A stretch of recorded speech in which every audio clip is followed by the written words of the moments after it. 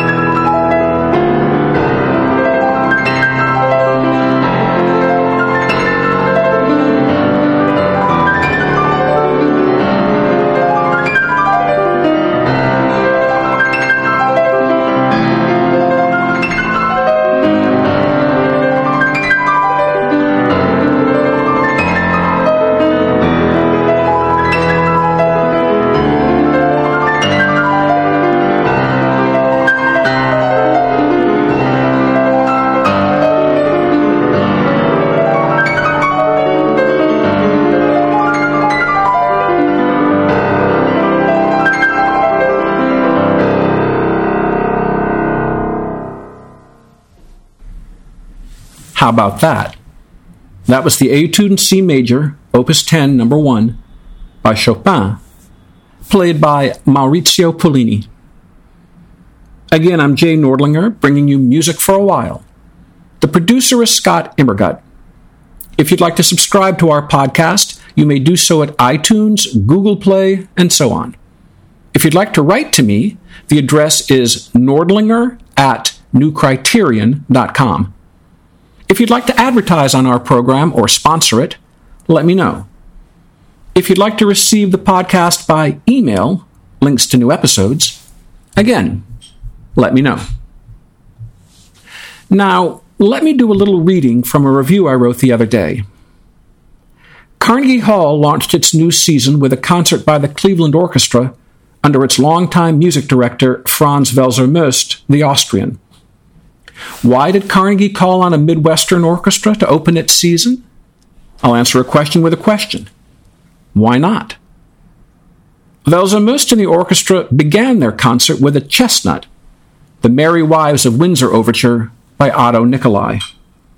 We used to hear this more often than we do now, along with the Poet and Peasant Overture by Franz von Suppé, and other tasty chestnuts. Yes, indeed. Let's savor the Merry Wives of Windsor, the last few minutes, not of the opera, but of the overture. Wonderful stuff.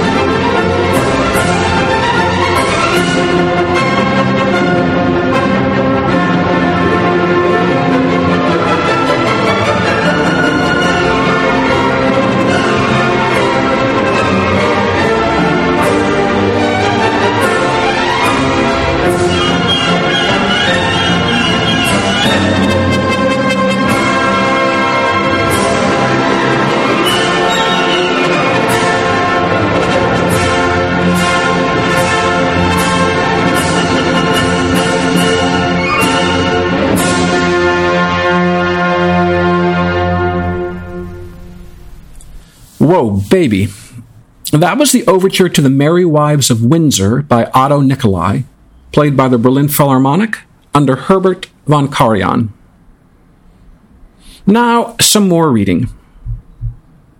The Metropolitan Opera, the Mighty Met, as Martin Bernheimer called it, opened its season with the Great American Opera, Porgy and Bess. Did I say the and not a? The Great American Opera? Yes. Furthermore, I regard Gershwin, the composer of the opera, as our greatest composer. The songs, or arias or duets or choruses from Porgy and Bess are well known. We have them with our mother's milk, some of us. But chances to see the opera complete are few and far between.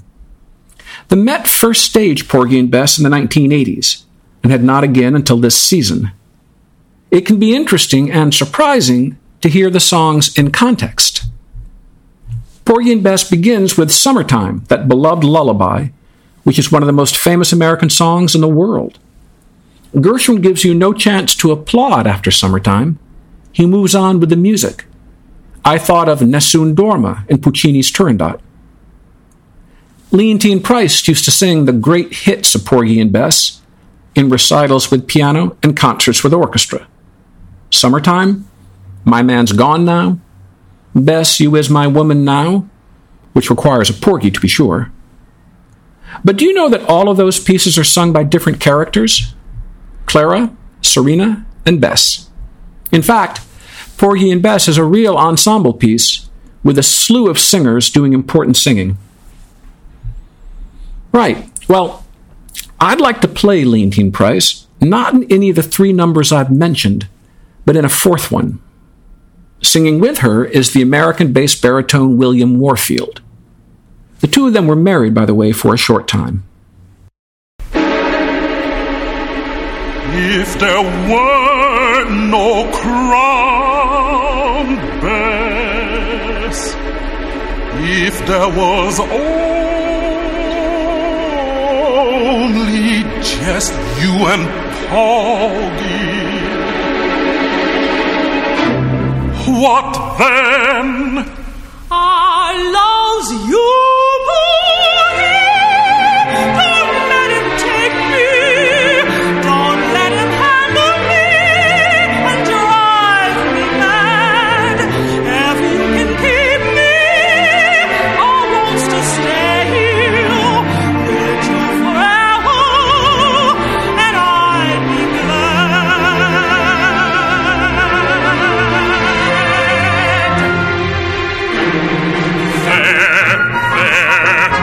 You don't need to be afraid no more. You've picked up happiness and laid your worries down. You're gonna live easy, you're gonna live high. You're gonna outshine every woman in this town. And remember, when the crown comes, that's my business.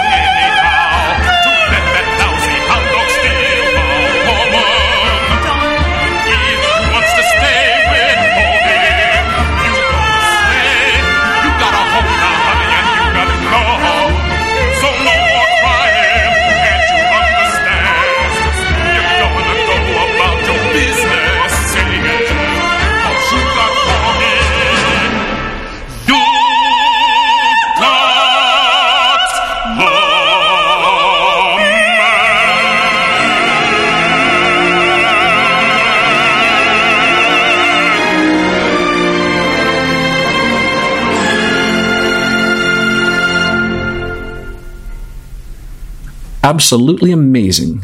Leontyne Price and William Warfield in I Loves You, Porgy from Porgy and Bess by George Gershwin, with what was called the RCA Victor Orchestra, conducted by Skitch Henderson. Never was there such singing as by Leontyne Price. Now, go back to that Carnegie Hall concert, the season opener. One of the pieces on the program was the Triple Concerto of Beethoven. It is for piano, violin, and cello, as well as orchestra, of course. I'll read from my review an aside. People like to denigrate the Triple Concerto, as the critic sitting next to me in Carnegie Hall did. I've never really understood why. The concerto is not Beethoven's best work, that is a very high bar, but it is still a Beethoven concerto and will provide satisfaction for as long as people listen to music. You're damn right. Let's lead into the last movement and hear some of that.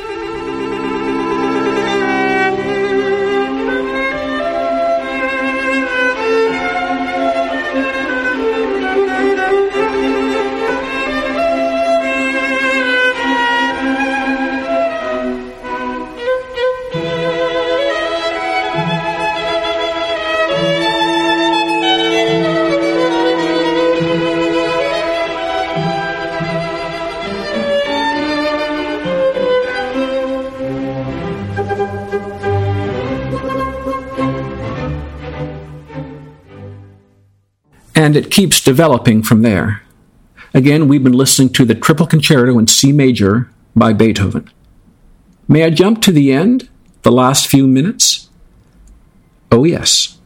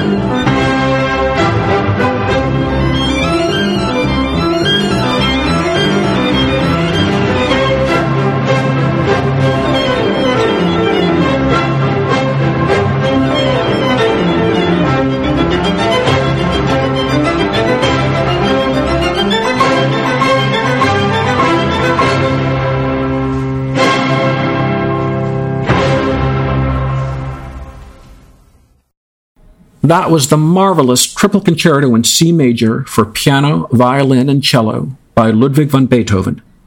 The performers were Sviatoslav Richter, piano, David Oistrakh, violin, and Mstislav Rostropovich, cello. Behind them were the Berlin Philharmonic Orchestra and the aforementioned and aforeplayed, in a way, Karajan. Well, I was writing about politics recently. I said that someone should have told someone else to, quote, take this job and shove it. Do you know the song by Johnny Paycheck, 1977? Actually, Johnny sings it. The song is David Allan Coe's, popularized by Johnny. Take this job and shove it. I ain't working here no more. A woman done left and took all the reason I was working for.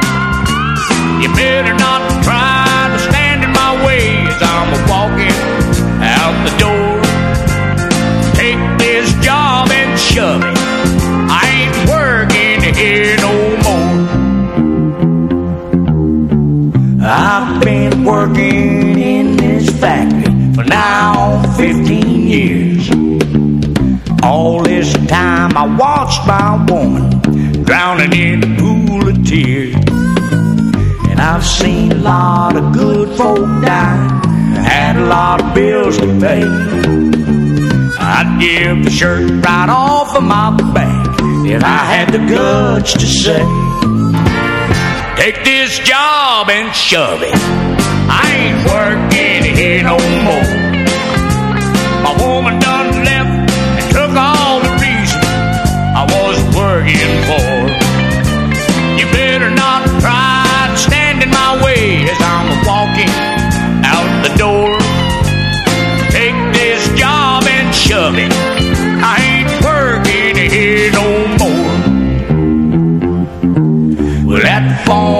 he's a regular dog.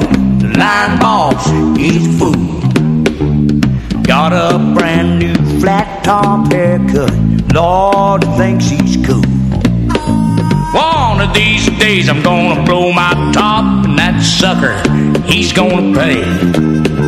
Lord, I can't wait to see their faces when I get the nerve to say, take this job and shove it. I ain't working here no more. My woman done left and took all the reason I was working for. You better not try to stand in my way as I'm walking out the door. Take this job and shove it. I ain't working here no more. Take this job and shove it.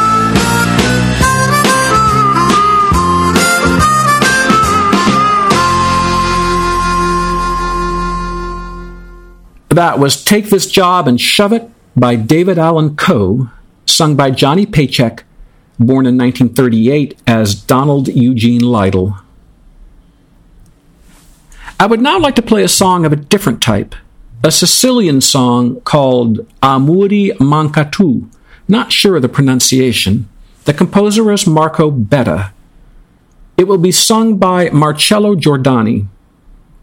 I reviewed him many, many times, mainly in opera. He was a classic Italian tenor, virile, robust, the real McCoy. He died a few days ago. He died in the town he was born in, Augusta or Augusta, Sicily. Here is that song, then.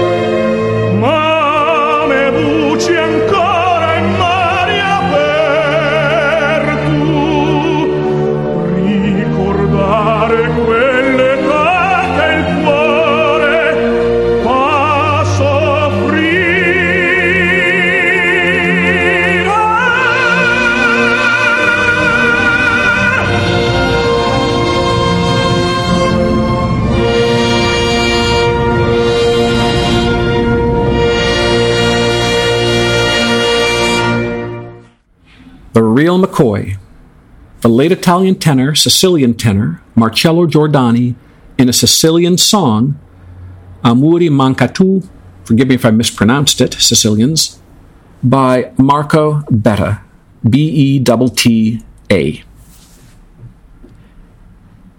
Ladies and gentlemen, thank you so much for joining me. Late on September 30th, I wrote this for the New Criterion, for the website. Like many of us, I've listened to Jessye Norman sing my entire life. I've written about her for about half my life. I wrote about her this very morning when writing a New York Philharmonic review. One of the greatest singers who ever lived, she comes up again and again. We will never forget her. Her voice and her music making will never be out of our heads. She was from Augusta, not Augusta, as in Sicily, Georgia. But she spent some time in Ann Arbor, Michigan, my hometown, where she earned a master's degree from the University of Michigan. One of her teachers was Willis Patterson, whose wife, Frankie, was my high school math teacher. Mrs. Patterson is a wonderful woman. Very few singers have been as versatile as Jessye Norman. She sang songs and operas of virtually every type, every style, every period, every language. I think my favorite recording of hers, however, is an album of spirituals, which she made in 1979 with the Ambrosian Singers, conducted by Willis Patterson. During certain stretches of my life, this album has been like medicine. It has a divine healing quality. I mentioned this once to Thomas Hampson, the American baritone. He said, "You ought to tell her so." Sometime later, I did. My favorite track on this album must be Give Me Jesus. It might be my favorite track ever. And here it is. Goodbye.